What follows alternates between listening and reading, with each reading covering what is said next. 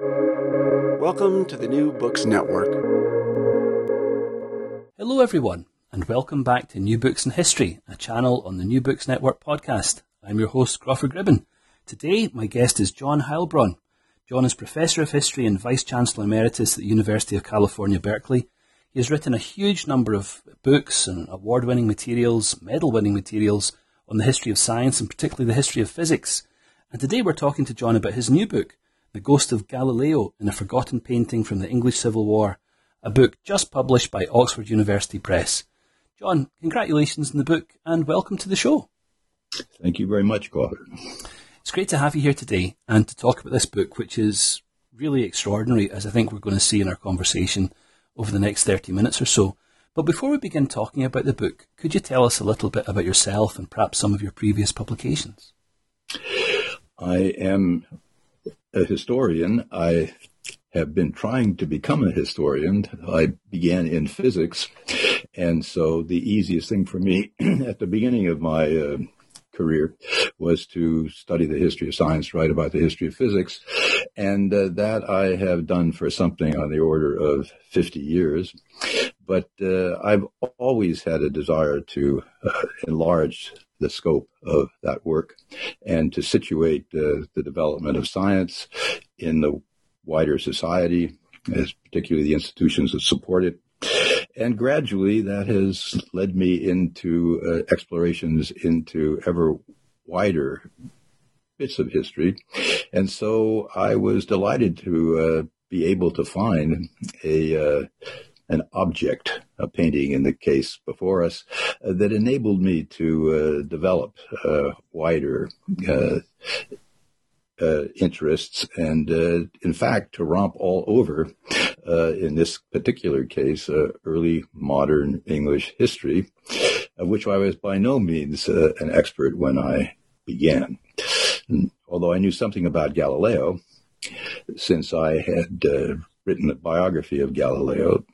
And in that connection, the serendipity of discovering the painting, which is the subject of this book, The Ghost of Galileo, I was able to recognize at least the problem, if not the answer, to the puzzle that is embedded in this painting.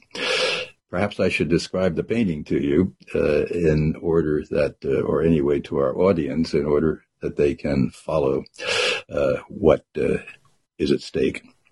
Well, the painting is hanging in a stately house in Dorset called Kingston Lacy. It's been hanging there for 300 plus years. It consists of two sitters and a number of props. The sitters are a young, melancholy, adolescent kid, and his tutor and physician. The boy's name is John Banks, and the physician's name is Maurice Williams, neither one of them known to history very well, but I hope to have corrected that in some small measure. On the table near them is a telescope and a globe, both standard props in the period, but there's something quite unusual there as well, which is an open book, open to the frontispiece, but no title, no author's name, just three ghostly figures impressionistically rendered. And if you have just written the biography of Galileo, you know immediately what that book is, which is a dialogue on the two chief world systems, as it's known in English, which is the book that got him in trouble with the Inquisition. So naturally, to me, looking for ways to enlarge my views, the question what that book was doing in that painting became a quest. And so I went on to explore what I thought might be places where an answer would be forthcoming. Now, the result of that study, John, has been a really magnificent book of around 500 pages, beautifully illustrated, copiously argued, drawing on all kinds of contexts. And you describe it in the beginning, the quest, almost as an anti-Sherlock Holmes quest. It's virtually impossible, isn't it, in such a multifaceted, context to eliminate what doesn't matter. But it's as you show, it's certainly possible to show what does matter. And the book is just full of these extraordinary insights. Now, of course, in your previous writing, you've ranged from the 17th, 18th through to the 20th centuries. And that breadth of approach is something you bring to this project as well. Why did you find you needed to bring that breadth of approach to this project? Well, the first problem, of course, is audience. If you want to explain an image that you claim to be characteristic of the period or meaningful for those who looked at it, you have to know who these people might be. And so the search began in all sorts of places, in standard literature, of course, in obvious places like almanacs, in plays, in masks, political discourse, poetry, anything was grist for my mill. And I found that in doing that, my work on other periods was quite useful because I could see things that places to look that might not have occurred to me if I hadn't been fooling around for a good deal of time in archives pertaining to more modern topics. In fact, I found it useful in general to have two projects going, one sort of early modern and one late modern or even recent, in order to get that perspective that is so difficult to achieve, in which we historians, of course, claim is our great asset. So there is supposed to be some connection, but only methodological. Although I did, in a special study, I did follow up the image of Galileo from the time of the 17th century. And incidentally, I think it's the case that this image in this painting is the first use, or should we say exploitation, of Galileo in an image outside of portraiture. But then that just has developed over the centuries. And nowadays you find Galileo in many places somewhere you would expect to find him, in advertisements for salami and wine and whatnot. Other places much subtler, and some of those I mention in the book. So knowing the later history of the image made it easier to look for places where I might find it appreciated in early modern times. Now, the book, as I say, is, I think as I mentioned in some of my off-recording remarks, is a very modestly titled encyclopedia, but it's incredibly capacious. There is so much in here. And one of the things that's most rewarding, I think, about this book is the way in which it drops this painting into a very complicated and broad early modern discussion about science and about the appropriate limitations of human knowledge, sources of human knowledge, and the conclusions that can be drawn therefrom. Well, just very briefly, John, what is the broader scientific debate that swirls around this painting that helps us understand it? Yes. Well, of course, there is first, we should mention the narrower scientific debate, the narrower one being about cosmology, about the world system, about the universe, and in its typical form, it has to do with cosmic geometry. Does the sun go around the earth, or the earth go around the sun, and so on? That is a question, the legitimacy of which was argued during this period. But by the time of our painting in England, it's pretty much settled that the earth goes around the sun. That's the story. But the bigger one, the bigger story in which is embedded is the question whether truth is available to the puny human mind. It has great relevance today with our fake news and whatnot. How do you know what's true, and what are the tests you should bring towards it?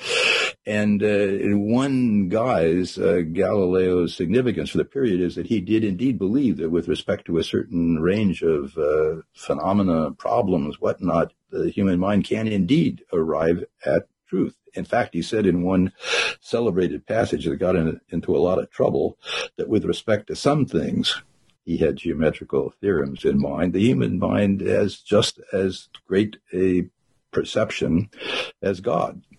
God knows a whole lot of more theorems than we do, and he knows them all at once, and we have to work them out step by step. But the quality of knowledge, once we have a secure, firm grasp of a theorem, is just as great as the divine. Okay. Other people challenge that and could point to many reasons to believe that we can never be certain about anything. And that was one of the most difficult obstacles that faced Galileo and people who wished to find ways to talk about history and physical science and whatnot that had some security. Against that, you had people who unfortunately included Pope Urban VIII, who felt that the unaided human mind just cannot attain truth. And if you don't find it in Scripture or another revelation, why, there's no reason to prefer one view to another, often. So that, to my mind, is the really big question, and it doesn't go away. As I say, we're faced with this very serious problem now as to what should be grounds of true belief, or even reasonable belief. And of course, this just as your answer draws down these religious contexts of religious debate, so too this is something which continues today as well. But what I think one of the most fascinating things for me about the book was the way in which you reconstructed the religious debates of the period, not just Protestant versus Catholic, and of course broader Christian versus non-Christian debates as well, but also debates within Protestantism, which you come to show are a very important context for understanding this work. Yes, of course, it's no discovery to find out that the religious scene in the early 17th century, it was full of rifts and cliffs and difficulties. And I tried to tease out the religious standing of the people in the painting. And I should say that there are two other people associated with this painting besides the sitters, young John Banks and his tutor, who turns out to be quite an interesting person in his own right. Some of his teachings, manuscripts, whatnot, are available at the British Library, but have never, so far as I know, have been used before.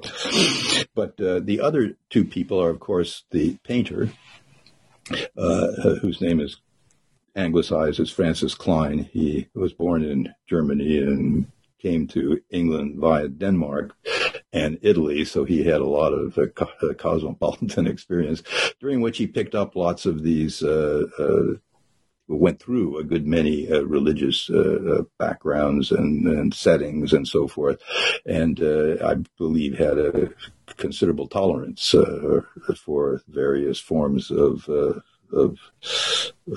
worship. And the other person that needs to be mentioned is Sir John Banks, the father of the boy in the picture, and the man who almost certainly, well, let us say certainly within the width of our newly found belief in truth, with the person who commissioned the painting and who had a good deal to say about what went in it. He was a most interesting figure, and in fact, I would think, in retrospect, he is the thread on which much of the wider discussion is based. He was a lawyer who rose to the position of Chief Justice of Common Pleas and a member of the Privy Council during the early days of the English Civil War, or just before the English Civil War, and was able to talk to the King, Charles I, for a time, and he also was a voice of moderation. And I give reasons to believe that his own experience of various religions, and of course, as a lawyer, his taking up various causes and so on, made him also tolerant for the time in religious matters. And so this particular group, which was would be enlarged, made a distinction between Roman Catholics and Catholics, those Catholics who were attached to the Pope and were, according to the propaganda, willing to do anything he asked them to do, and others who seriously opposed the Pope. And some of Galileo's friends were in the vanguard of the opposition to the Pope. Some of them were clerics, friars, an archbishop, and they were all anti-Roman. So that's another association in the picture, and I'm glad you picked it up, because it's, of course, one of great importance in the period. You had to have a religious point of view. And you mentioned earlier on there, John, the fact that the English Civil War is an important context for this painting as well. How does we'll get to the painting in more detail in a second, but how does the English Civil War, generally speaking, inform the context for the production of this visual text? Well, Charles I set up his court in Oxford, where the painting was made, in just after the Battle of Edge Hill. So at the very opening days of the hot Civil War, and all kinds of people came to Oxford, including, of course, a great number of Cavaliers. And the immediate context of this double portrait is the desire of Cavaliers to leave a picture of themselves before they got blown to bits on the battlefield. Oxford was quite an exciting place for undergraduates at that time, though they were gradually diminishing in number because of all the sorts of people around who would not ordinarily be available to undergraduates: military people, soldiers, prostitutes, whatever. And so it was a heady time, and there were lots of people who had intellectual interests, or who came either old graduates coming back, or doctors and whatnot needed for obvious reasons. And so there were many opportunities to enlarge your mind if you didn't die of the plague or some other disease on offer. Now, within this heady, contradictory, compelling world, we find Williams and young John Banks. So can you tell us a little bit about why they're having their picture taken? Obviously, one of them is old enough to serve as a soldier, the other just still a youth. So why a double subject for this portrait? Well, that is truly a good question. I think the boy was quite ill, and so the inclusion of the doctor tutor made some sense from that perspective, and the fact that he was quite ill might have meant might have inclined the father to wish to have him painted in circumstances in which he was at least at home, if not happy, because in the picture the boy is most certainly not happy. You're right.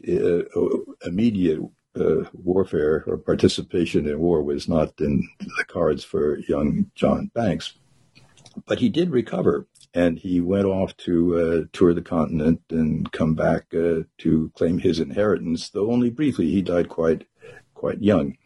The doctor, besides being a tutor and physician and whatnot, himself had a very interesting connection with royalty and anyway with the court. He had been the physician to the Lord Lieutenant of Ireland, that is the Earl of Strafford, famous in song and story, among other reasons, for having been executed by bill of attainder, a sort of a judicial murder in which King Charles had to concur. And after, what should we say, released from that obligation, Dr. Williams was free to take on other patients, and he became briefly the Queen's physician, and then he looked after young John Banks, who was because of his father's position, was a boy of importance or possible importance. So I also should say that Williams had Italian experience. He studied in Padua, which is a university in which Galileo taught. And I mentioned that the Klein, the painter, had Italian experience. So that once they had decided that the pictorial program should include a reference to Galileo, maybe one or the other of them suggested it, I don't know. But the coming together of the interests of the various parties is one of the themes of the book. That it happened in the Civil War, I think the most immediate, the fact most immediately relevant for the timing is that Klein, the painter, had been the chief designer for the tapestry works that the Charles I had acquired in Mortlake. And when the Civil War came, of course, demand for high-end tapestries went down, and Klein returned to what had been one of his stock activities, which was painting and even portraiture, and went to Oxford where everybody needed their portraits painted. So that would be a reason for the timing and the place for the painting. Yep. So it's Oxford 1643-44. You've got a medical doctor / tutor standing looking rather anxiously at a melancholic young man. There's other props in the painting. There's curtains in the background, but there's a globe, and the tutor has his hand on the globe. And there's another scientific instrument and a couple of books. And at the very end of your book, you begin to speculate what the second book might be. But could you just talk us through, John, some of the props in that painting, the globe, the whole culture of scientific apparatus, and then not only the Galileo book, but this other mysterious volume that's disguising half of its title page. Yes, there's a telescope lying on the table. It looks almost like a rolled up nautical chart, and Klein was very well known for telling all sorts of stories in his paintings. And I think choosing that particular form of telescope, which confuses travel and investigation of the heavens and so on, was a brilliant trick. And then he has a globe, a terrestrial globe, which does represent travel in his usual impressionistic sense, because you have a feeling that there are continents on that globe, but you don't know exactly where what is intended. And in Sir John Banks' will, he says that he wants young John Banks to travel or to spend more time at the university. So travel was in the offing, and of course,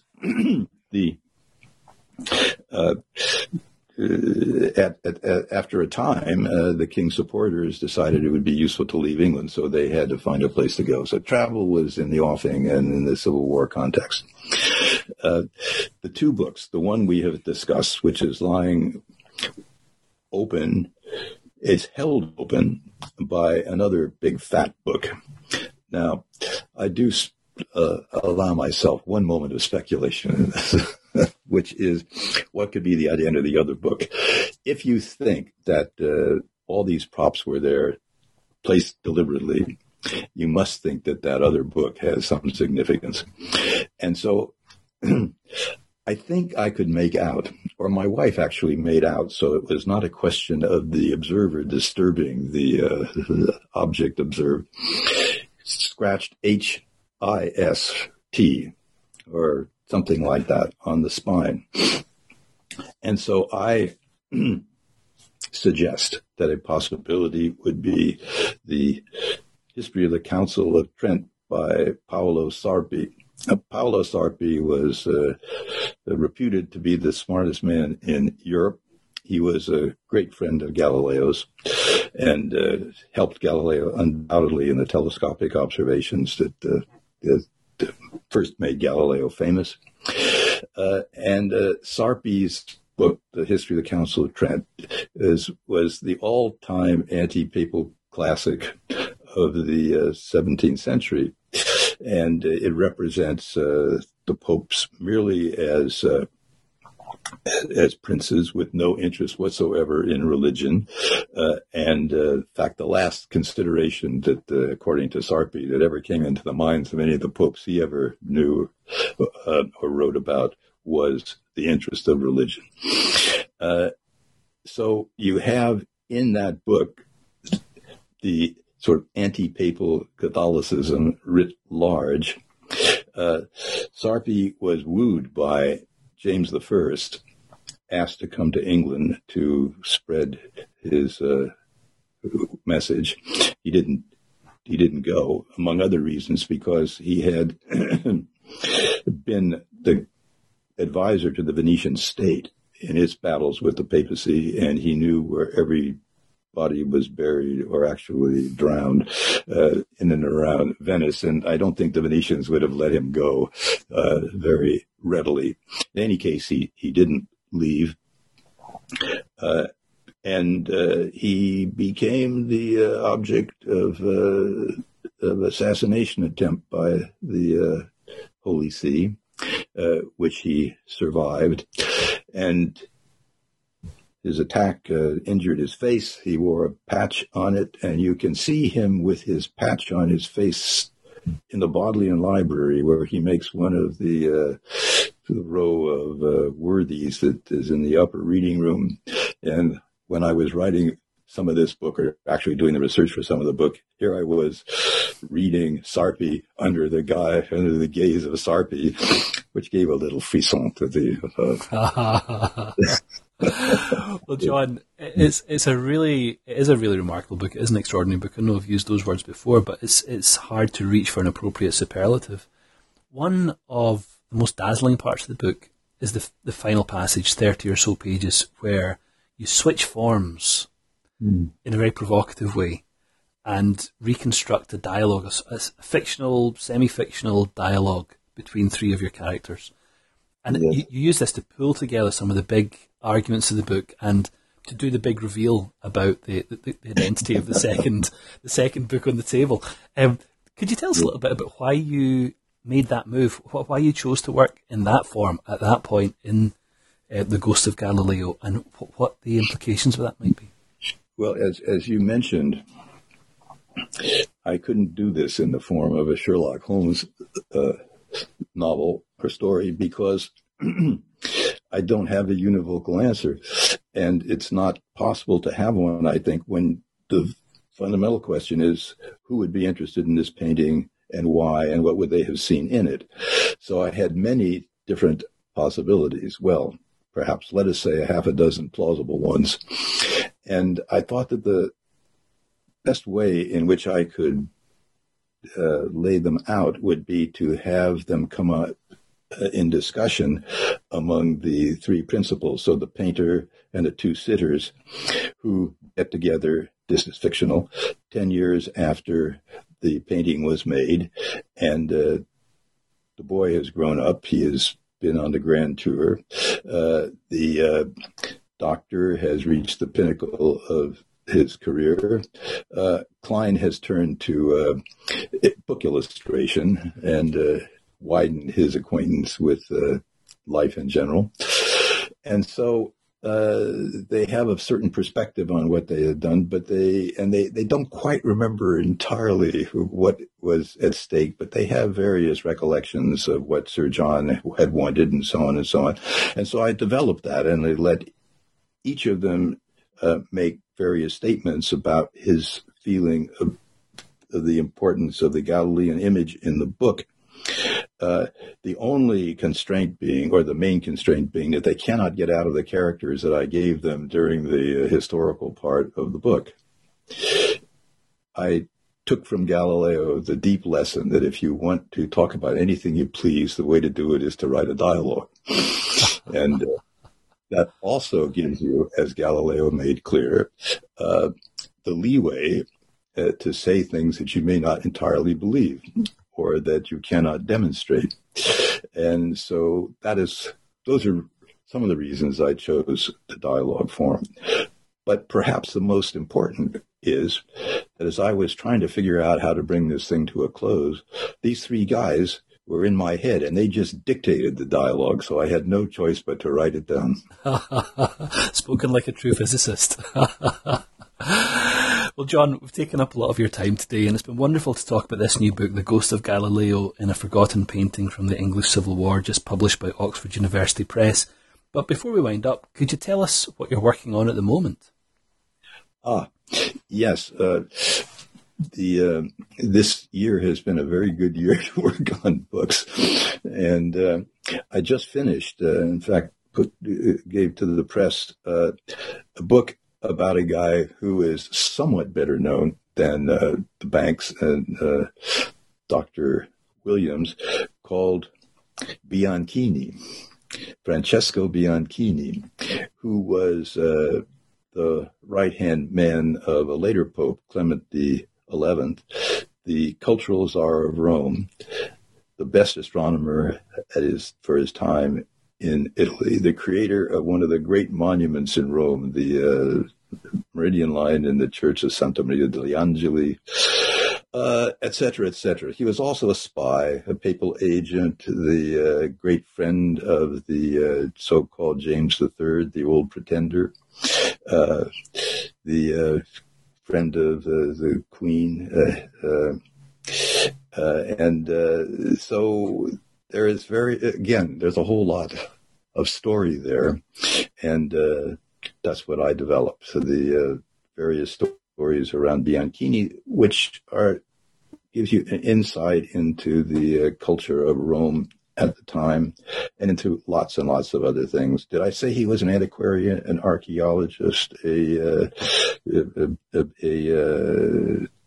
man of various literatures, and so on and so on? Anyway, a jack of all trades, and a very amusing and interesting character. Never became a priest. A jack of all trades and a friend of Jacobites. Very good. That sounds wonderful. John. But for now, thanks for writing this book, The Ghost of Galileo, and thanks for sharing your time with us this morning by coming onto the show to talk about it. It's for me to thank you, Crawford. Well, thank you. Well, thanks to everyone else for listening in today too. I'll see you next time on New Books in History, a channel on the New Books Network podcast.